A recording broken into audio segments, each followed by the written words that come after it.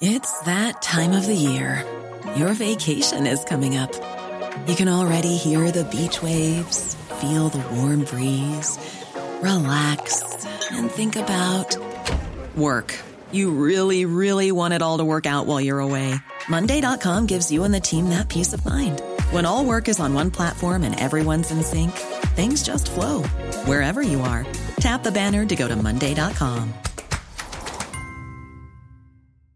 I'm Sandra, and I'm just the professional your small business was looking for. But you didn't hire me because you didn't use LinkedIn Jobs. LinkedIn has professionals you can't find anywhere else, including those who aren't actively looking for a new job, but might be open to the perfect role, like me.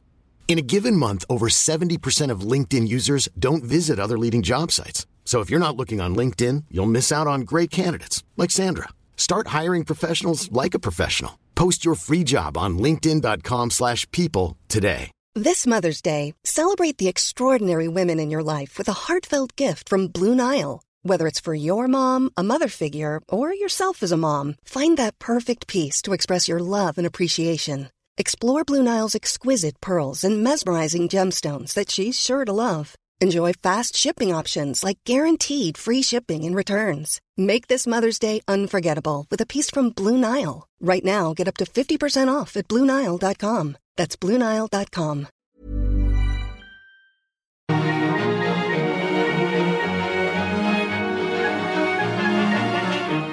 Folkens, dagens gjest har tidligere kledd seg naken for saken. Nå er han fullt påkledd. Velkommen til Omadressert spesial, kampen om Trønderbenken. Her møter jeg, som heter Siv Sandvik og er politisk redaktør i Adresseavisen, trønderske listetopper fra de partiene som sitter på Stortinget i dag. Dagens gjest har bare 4 år bak seg som stortingsrepresentant, men han har jobbet med miljøpolitikk i hele sitt voksne liv. Velkommen, Lars Haltbrekken, listetoppen til SV i Sør-Trøndelag. Tusen takk for det. Vi skal straks høre om politikken du går til valg på, og litt om hvordan du endte opp naken på forsiden av en brosjyre. Men før det så tar vi en kjapp runde med spørsmål for å bli litt bedre kjent. Her er det ingen betenkningstid, så du må svare fort. Er du klar? Ja. Matpakke eller lunsj fra kantina? Matpakke. Grønne fingre eller visne potteplanter? Visne potteplanter. Sommer eller vinter? Vinter. Bymarka eller Estenstadmarka? Bymarka. Monarki eller republikk? Der må jeg svare republikk. Snarsint eller langsint? Snarsint. Pub til pub eller 5-retters middag? Pub til pub. Jonas Gahr Støre eller Trygve Slagsvold Vedum? Jonas Gahr Støre. Den var lett for deg, vet du. Enkel. Der er ikke dere i tvil. Vi skal straks snakke litt om det som enkelte kaller rødgrønt kaos. Men først litt om fortida di, som jeg har ymtet litt frempå om allerede. For før du ble politiker, så var du leder i Naturvernforbundet i over 10 år. Du har også ledet Natur og Ungdom. Og i researchen til denne podcasten med deg, så fant jeg et bilde av en brosjyre der du står naken i en fjellbekk. Og det må du rett og slett bare fortelle om. Lett rosa, vil jeg legge til også. Det var sånn at Naturvernforbundet skulle ha en ny vervebrosjyre i 1997. Og da var jeg sivilarbeider i Naturvernforbundet, og så spurte jeg meg om det var noen som hadde noen flotte turbilder. Og så hadde jeg jo vært på fjelltur, og kameraten min som var med, han hadde tatt en del bilder, så jeg spurte han om ikke vi kunne gi Naturvernforbundet tilgang på disse bildene. Jo da, han ga dem papirkopiene av bildene, og så går det noen dager, og så kommer sjefen for denne vervebrosjyren tilbake, og så sier han, jeg har funnet et bilde jeg vil bruke. Og da skjønte jeg. Ja, han tok ikke ut det bildet av den lett rosa nakne kroppen som står i en fjellbekk og vasker seg en morgen. Og da, ja, dum som jeg var, så sa jeg ja til at det ble brukt. Det som var litt artig var jo at dette var sommeren 97. Vi lå i teltleir ute i Øygarden utenfor Bergen i protest mot forurensende gasskraftverk. Øygarden er et sted sterkt preget av bedehus. Og vi malte bedehus blant annet for å innynde oss hos lokalbefolkningen, og her kom da Naturvernforbundet med en naken person på sin vervebrosjyre i dette bedehusmiljøet. Jeg vet ikke hvor mange medlemmer Naturvernforbundet fikk. Nei, det var det jeg skulle spørre om. Men du har jo ikke bare kledd deg naken for saken, du har jo også aksjonert på Rotvoll, blant annet mot Statoils planer om utbygging der, og det er jo mange i Trondheim som husker bilder av en rødhåret 20 år gammel Haltbrekken som blir båret bort av politiet. Ubetalte bøter sendte deg jo i fengsel. Hva skal til for at du lenker deg fast igjen? Det kan komme til å skje. Og hvis saken er alvorlig nok, så kan jeg komme til å lenke meg fast igjen. Kampen om vårt felles matfat Lofoten, Vesterålen og Senja er typisk en sånn sak hvor jeg er villig til å gå langt for å sett miljøhensyn først.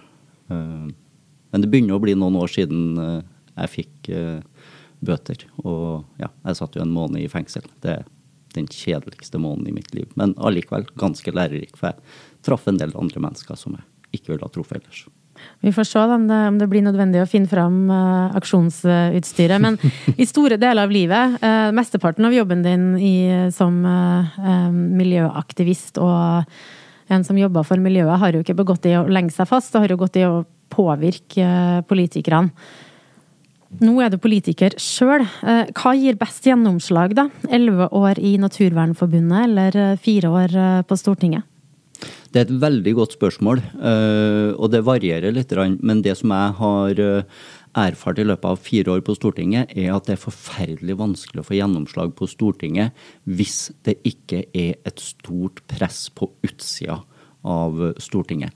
Så kombinasjonen av det som skjer på Stortinget, at du har politikere som vil lytte til de protestene som er på utsida, og at det faktisk er bevegelser på utsida som jobber og får stor oppslutning, er helt avgjørende for å skape endring.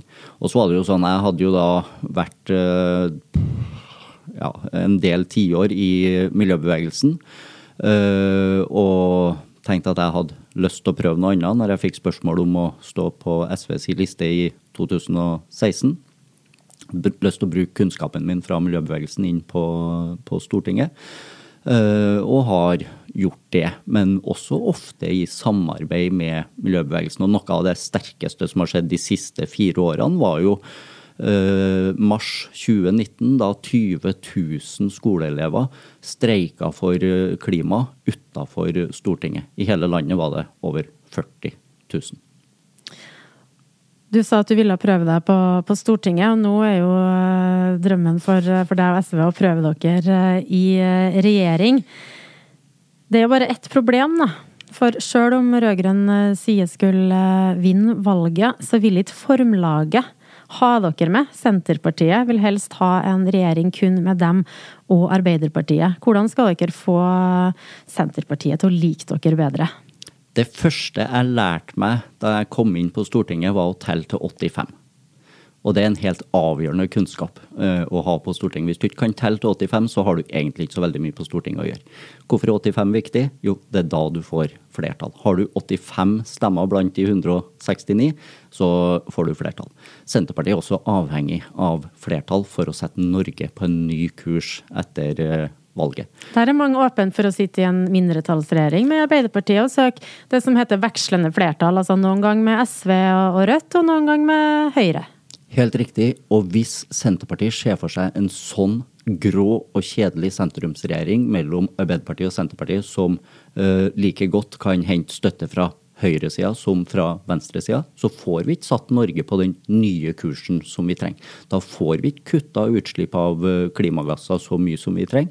Vi får ikke utjevna de sosiale forskjellene som har økt under dagens regjering. Da får vi rett og slett ikke forandret Norge sånn som vi nå trenger å gjøre etter 8 år med Erna Solberg.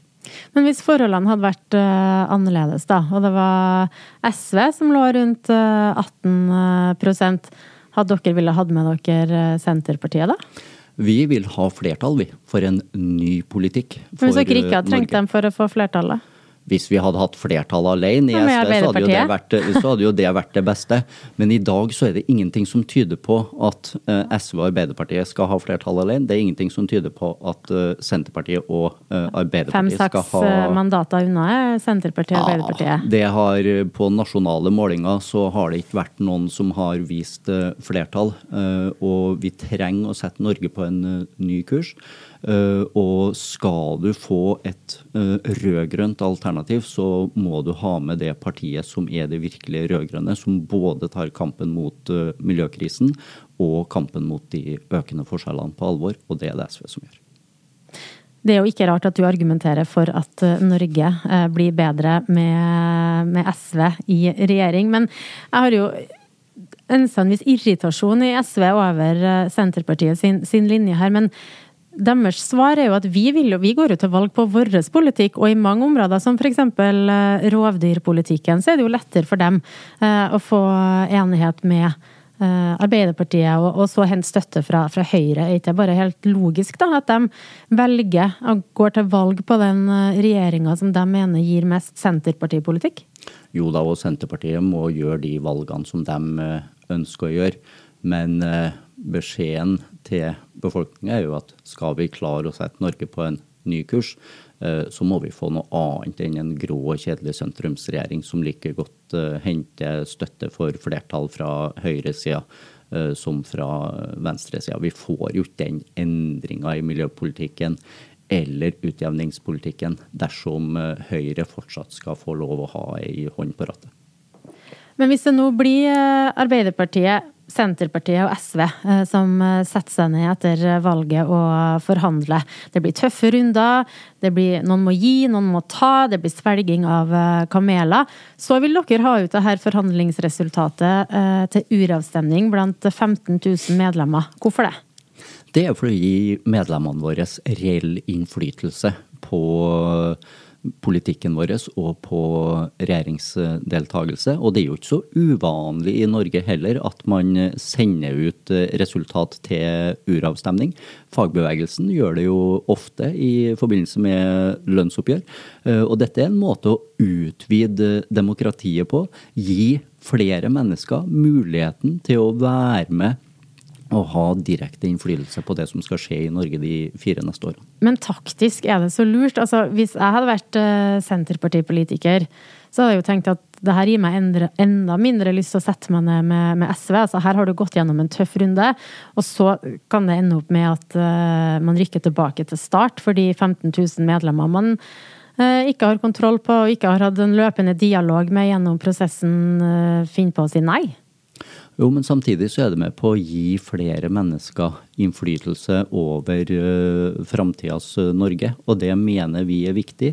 Det viktig å utvide demokratiet og de demokratiske mulighetene vi har til innflytelse, og dette en av de måtene. Hvis Senterpartiet blir irritert på det, ja vel. Det sikkert mye som Senterpartiet og alle på den rødgrønne siden kan bli irritert over når det gjelder hverandre, for dere jo ikke enige med alt, hverken i klimapolitikken eller skattepolitikken, og det jo 2 felt der SV krever store gjennomslag. Hvis vi tar skatt først, under landsmøtet i vår så lovet din partileder Audun Lysbakken at skattefesten for de rike over. Hvem de rike i Norge?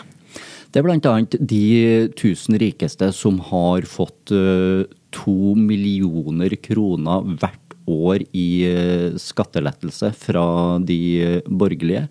Det gitt de siste 8 årene 34 milliarder kroner i skattelettelse og lettelser i formueskatt og arveavgift til de rikeste i Norge, mens da 99% av befolkningen har fått skattelettelser på 1700 kroner.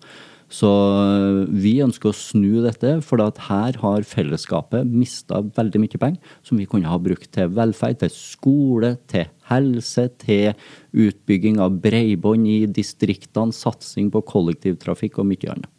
Men det er jo ikke bare de helt på toppen som får økt skatt med SV sitt opplegg. Dere setter jo streken på en inntekt på 600 000.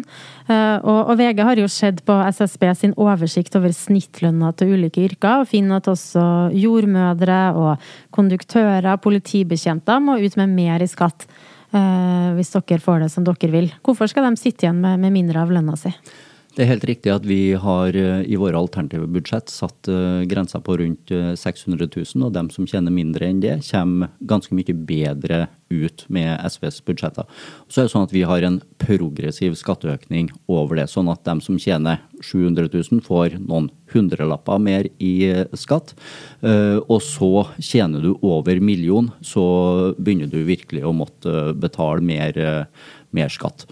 Så akkurat under det stortingsrepresentantene har inn da, dere har vel nærmere 1 million? Vi har nærmere 1 million, og det kommer vi nok fort over, men vi mener at definitivt stortingsrepresentanter også skal både tjene mindre, men også betale mer i skatt. I skattepolitikken så snakker SV-politikere ofte mye om de rike, mindre hører næringsliv, bedrifter, og særlig da i formueskatten. Hva svarer du dem som mener at det er urimelig at en norskeid bedrift må betale skatt på formue som maskiner og utstyr, mens den utenlandskeide konkurrenten slipper unna? Det forskning viser jo at det å fjerne formueskatten ikke fører til flere arbeidsplasser. Høyre har jo aldri klart å svare ordentlig på å tilbakevise de påstandene, eller å underbygge påstandene om at kutt i formuesskatten gir flere arbeidsplasser. Og når jeg var rundt til ulike bedrifter i fjor høst, for eksempel, og hørt med skipsverft, hva er viktig for dere fremover? Hva er det viktigste Stortinget kan gjøre? Det som var beskjeden deres til meg, var vi har kompetanse på å utvikle nullutslippsbåter. Der kan vi være verdensledende på det.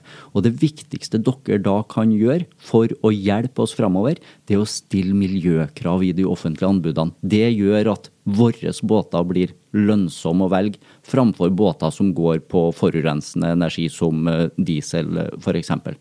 Ja vel, det er det viktigste.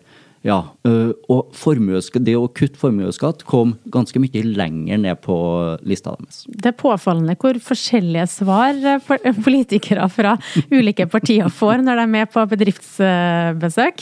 Men vi kan la den ligge da. Men er det ikke bedre da at bedriftene kan investere i nye, og også da grønne løsninger, grønne arbeidsplasser, enn å må ta ut utbytte for å betale skatt til staten? Det viktigste er jo at de grønne bedriftene har et marked for sine produkter, at det er noen som vil kjøpe nullutslippsløsningene, og der kan vi bidra. Og så viser jo da forskning at det å kutte formuesskatten ikke gir flere arbeidsplasser. Men det mangler jo heller ikke på bedriftseiere som forteller hvordan det slår ut for dem. Og er du enig i at, altså, det jeg prøver å komme litt i, ser du argumentet? Fordi av og til så får jeg inntrykk av at når SV snakker om formuesskatt og formue, så er det som om det her er artig penger de har på brukskonto, at det ikke er noe forskjell på det og verdiene de har i det som heter det arbeidende kapital i bedriftene. Det er klart at det ikke er artig penger, og jeg skjønner jo hvorfor bedriftseierne argumenterer sånn som de gjør ut ifra sitt ståsted. Men vi er jo nødt til å ta hensyn til samfunnet som helhet, til fellesskapet, hvordan vi skal styrke fellesskapsordningene.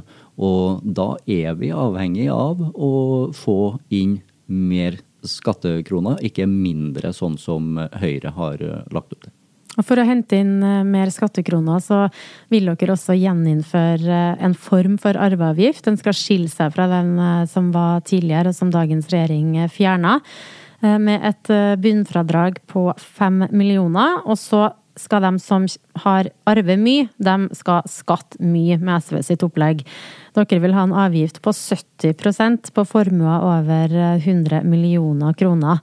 Og ifølge bedrifter, som blant annet Nettavisen har snakket med, så vil jo det føre til at selskaper må selges, splittes opp når eieren dør.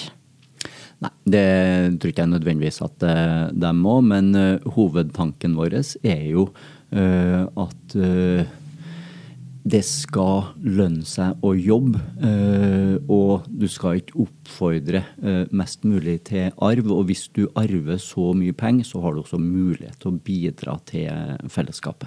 Men dere snakker jo også mye om at makt, også økonomisk makt, må fordeles bedre, og dere vil unngå dynastidannelser, som dere kaller det. I det så ligger det jo at, hvis jeg har forstått dere rett, at dere ikke så bekymret for om et selskap splittes opp og selges.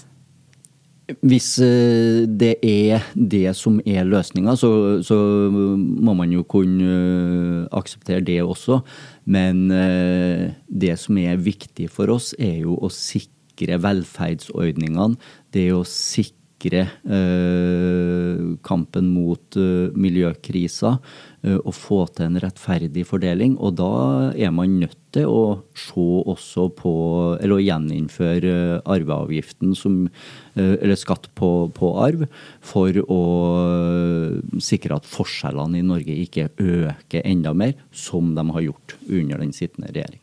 Men hvis et selskap splittes opp og selges til utenlandske eiere, så blir det jo mindre inntekter for staten i form av formuesskatt, da. Men der har man jo også mulighet til å drive med reguleringer innenfor ulike felt. Vi ser jo for eksempel innenfor vannkraftfeltet i Norge, utbygging av vannkraft. Der sier lovverket at hvis du skal bygge ut stor vannkraft, så må minst 2/3 av eierinteressene være på offentlige hender. 1/3 kan være på private eller utenlandske hender. I vindkraftbransjen... Men vil dere utvide det til andre områder? Så kan man se på det på andre områder. For eksempel på vindkraftbransjen så har vi jo foreslått det. Der ikke noen sånne krav. Og dermed så ser vi at på verft så vil vi også sikre norsk eierskap. Men tilbake til vindkraftbransjen så ser vi at der det en stor del som eies av utenlandske eiere. Pengene går ut av landet, i stedet for at vi kunne ha satt de samme kravene som vi har på vannkrafta, og sikret dette på offentlig eie eller på norske hender. Så her det mulig å gjøre ting innenfor lovverket. Så mer statlig kontroll? Mer statlig styring, og også en mer aktiv stat i utvikling av næringsliv fremover. Vi skal snakke, jeg nevnte i sted at skatt og på fordelingspolitikk, der hadde dere en del klare krav. Det har dere også i klimapolitikken. SV vil jo ikke lete etter mer olje og gass på norsk sokkel. Kan dere sitte i en regjering som gjør det, som åpner nye felt? Vårt krav at det ikke skal åpnes noen nye felt. Og vi har jo fått støtte. Men kan dere sitte i en regjering som gjør det? Vi har ikke stilt noen ultimative krav. MDG har jo gjort det. De har jo sagt at de vil ikke engang støtte en regjering som leter etter mer olje og gass. Hvorfor kan ikke SV være like tydelig? Fordi at vi har tenkt å vinne denne kampen, vi. For 10 år siden, eller i 2005, så gikk vi inn i en rød-grønn regjering med et klart krav om ikke å bygge ut Lofoten, Vesterålen og Senja. Vi hadde tenkt å vinne den kampen. Det var ikke stilt som et ultimativt krav, men vi vant den kampen i regjeringen, både i 2005 og i 2009. Resultatet i dag jo at selv Arbeiderpartiet har snudd.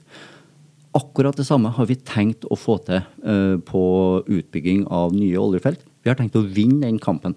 Vi har tenkt å sørge for at Norge ikke åpner noen nye olje- og gassfelt. Og vi har jo fått betydelig mer ammunisjon i argumentene våre det siste året, siden det internasjonale energibyrået også har slått fast at skal vi unngå de mest alvorlige konsekvensene av klimakrisen, så kan vi ikke åpne noen nye olje- og gassfelt. Og vi ser at det begynner å bli litt mer diskusjon også i de andre partiene, så jeg tror at vi skal klare å vinne dette, akkurat som vi vant kampen om Lofoten, Vesterålen og Senja.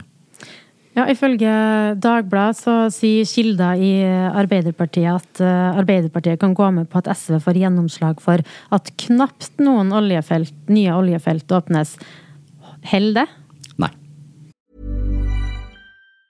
Hey, it's Danny Pellegrino from Everything Iconic. Ready to upgrade your style game without blowing your budget? Check out Quince. They've got all the good stuff, shirts and polos, activewear, and fine leather goods, all at 50 to 80% less than other high-end brands. And the best part? They're all about safe, ethical, and responsible manufacturing. Get that luxury vibe without the luxury price tag. Hit up quince.com/upgrade for free shipping and 365-day returns on your next order. That's quince.com/upgrade. Burrow's furniture is built for the way you live. From ensuring easy assembly and disassembly to honoring highly requested new colors for their award-winning seating, they always have their customers in mind. Their modular seating is made out of durable materials to last and grow with you. And with Burrow, you always get fast, free shipping. Get up to 60% off during Burrow's Memorial Day sale at burrow.com/ACAST. That's burrow.com/ACAST. burrow.com/ACAST. I'm Sandra, and I'm just the professional your small business was looking for. But you didn't hire me because you didn't use LinkedIn Jobs. LinkedIn has professionals you can't find anywhere else, including those who aren't actively looking for a new job, but might be open to the perfect role, like me. In a given month, over 70% of LinkedIn users don't visit other leading job sites. So if you're not looking on LinkedIn, you'll miss out on great candidates like Sandra. Start hiring professionals like a professional. Post your free job on linkedin.com/people today. Hey, Dave. Yeah, Randy. Since we founded Bombas, we've always said our socks, underwear, and T-shirts are super soft. Any new ideas? Maybe sublimely soft. Or disgustingly cozy. Wait, what? I got it. Bombas. Absurdly comfortable essentials for yourself and for those facing homelessness. Because one purchased equals one donated. Wow, did we just write an ad? Yes. Bombas. Big comfort for everyone. Go to bombas.com/ACAST and use code ACAST for 20% off your first purchase. Så det skal være ingen nye oljefelt. Ja. Og den saken i Dagbladet, for det første så kan man jo stille spørsmålstegn ved de hemmelige kildene. For det andre, det de såkalte hemmelige kildene da sier, at SV skal få den samme seieren som vi fikk i 2005. Og det jo uholdbart i 2021. Så og det bare å glemme. Det bare å glemme. Det beskjeden til Arbeiderpartiet. Det var en tydelig beskjed, og det dere jo også uenige om avgiftene på rødgrønn side, og der det jo særlig Senterpartiet da, som skiller seg ut, for vi har jo snakket nå litt om skatt og litt om klima, og hvis vi slår dem sammen så finner vi jo et viktig verktøy for SV for å nå klimamålene jo nettopp avgifter. Og for å unngå at de slår usosialt ut, så vil jo dere ha en sånn grønn folkebonus for dem som tjener under 500 000. De skal få et skattelette på nærmere 1300 kroner i året. Men for en småbarnsfamilie med dieselbil i distriktet, da vil jo de pengene fort bli spist opp av den store økningen i drivstoffavgifter da. Nei, vi har gjort en sammenligning av våres alternative budsjett og Senterpartiets alternative budsjett. En småbarnsfamilie med dieselbil vil komme mye bedre ut med SVs budsjett enn Senterpartiets budsjett. Det fordi at vi bruker en god del av inntektene til billigere barnehager, gratis SFO og så videre. Sånn at du skal kjøre faktisk utrolig langt med dieselbilen din for at det skal lønne seg med Senterpartiets kutt i bensin- og dieselavgiftene framfor vår omfordelende politikk. Du skal faktisk kjøre 5-6 ganger mer enn det gjennomsnittsbilisten i Norge kjører. Og så det en myte at folk på bygda kjører mer enn folk i byen. Det fylket i landet, I hvert fall for noen år siden, hvor bilistene kjørte mest, var i Akershus, ikke i Finnmark. Men har du ikke regnet på hva det vil ha å si for en familie med en 14-åring som skal kjøres på utallige treninger og en 16-åring? De vil komme bedre ut med våre alternative budsjett. Også om de ikke går i barnehage og SFO? Også hvis de ikke går i barnehage og SFO, så vil de kunne komme bedre ut med vårt budsjett totalt sett, for at vi øker jo også barnetrygda som du har på den tida, og så innfører vi, som du sier, en grønn folkebonus for alle over 17 år som tjener mindre enn 500 000 i året. Grønn folkebonus heller ikke noe som Arbeiderpartiet har omfavnet så langt I hvert fall, og de vil jo heller ha en løsning der man unntar bensin og diesel fra de store økningene I klimaavgiftene frem til 2025, og målet med det jo I likhet med deres folkebonus da, å unngå usosiale utslag. Kan dere gå med på den løsningen? Arbeiderpartiet hopper aldri på SVs forslag med en gang, men de kommer etter hvert. Jeg tror at vi helt avhengig av å øke prisen på forurensning for å få forurensningen ned, men vi samtidig nødt til å føre en omfordelende politikk som sikrer at dette ikke slår urettferdig ut. Arbeiderpartiet sitt forslag til hvordan CO2-avgiften skal fungere gjør at utslippskuttene blir veldig mye mindre, og det har vi faktisk ikke råd til I møte med klimakrisen. Man kaster miljøpartiene blår I øynene på folk når dere later som om vi kan nå klimamålene uten at det vil koste litt for noen, også for enkelte med lav inntekt, som kanskje ikke har unger, som ikke da kommer godt unna med de endringene dere gjør I velferdspolitikken der. Vi kommer til å merke de tiltakene som gjennomføres. Det gjør vi. Det helt feil å si noe annet enn det. Men det såpass alvorlige utfordringer vi står foran at vi nødt til å gjennom den omstillingen. Og det som vårt mål og vår politikk jo å både ta kampen mot miljøkrisa, men samtidig sikre en rettferdig fordeling av samfunnets ressurser. Og det var jo også grunnen til at jeg valgte SV som mitt parti. For du kan ikke si til alenefaren eller alenemora at dine økonomiske bekymringer får vente til vi har løst klimakrisen. Da skal vi ta tak I dem. Nei, vi nødt til å gjøre begge disse tingene, både ta og sikre en sosial rettferdighet og kampen mot miljøkrisa samtidig. Vi nærmer oss slutten, så vi skal snakke litt om meningsmålingene, for der ligger dere veldig stabilt og har gjort det lenge, men nå på det siste snittet for juni så går dere litt ned, mens det partiet på rødgrønn side som styrker seg veldig, det Rødt. Hva tenker du om det? Jeg tror at vi kommer til å gå fram sammenlignet med forrige stortingsvalg. Jeg tror at vi kommer til å få en større stortingsgruppe enn det vi har I dag. Vi har hatt en jevn framgang, og så tror jeg at vi I likhet med forrige stortingsvalg vil se at vi går mer framover, fordi at jeg tror at folk I Norge lei av 8 års høyrestyre med økte forskjeller og for mange brutte miljøløfter. Men hvorfor skal velgerne velge SV fremfor Rødt? Fordi at SV partiet som både tar kampen mot de økende sosiale forskjellene og kampen mot miljøkrisa på alvor, og vi gjør det samtidig, og så vi et parti som søker makt og innflytelse. Dere søker makt, sier du, på en skala fra 1 til 10. Hvor lyst har du på jobben som klimaminister i en eventuell ny rødgrønn regjering?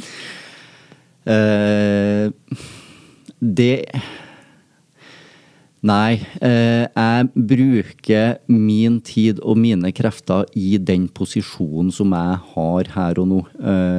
Det gjorde jeg når jeg var leder i Natur og Ungdom, det gjorde jeg når jeg var leder i Naturvernforbundet. Nå er jeg stortingsrepresentant og trives kjempegodt med det, og bruker de mulighetene som det gir meg, så det har jeg rett og slett ikke noe svar på. Jeg tenker ikke, og det vet jeg, det er sikkert vanskelig å tro på, men akkurat det spørsmålet tenker ikke jeg noe på. Men litt lyst? Jeg kommer til å pisse i buksa. Vi får se hvordan det går. Takk for at du kom, Lars Haltbrekken i SV. Neste og siste gjest ut i kampen om Trønderbenken er Marit Arnstad i Senterpartiet. Du finner den og tidligere episoder om du abonnerer på Omadressert, der du lytter til podcast. Vi høres.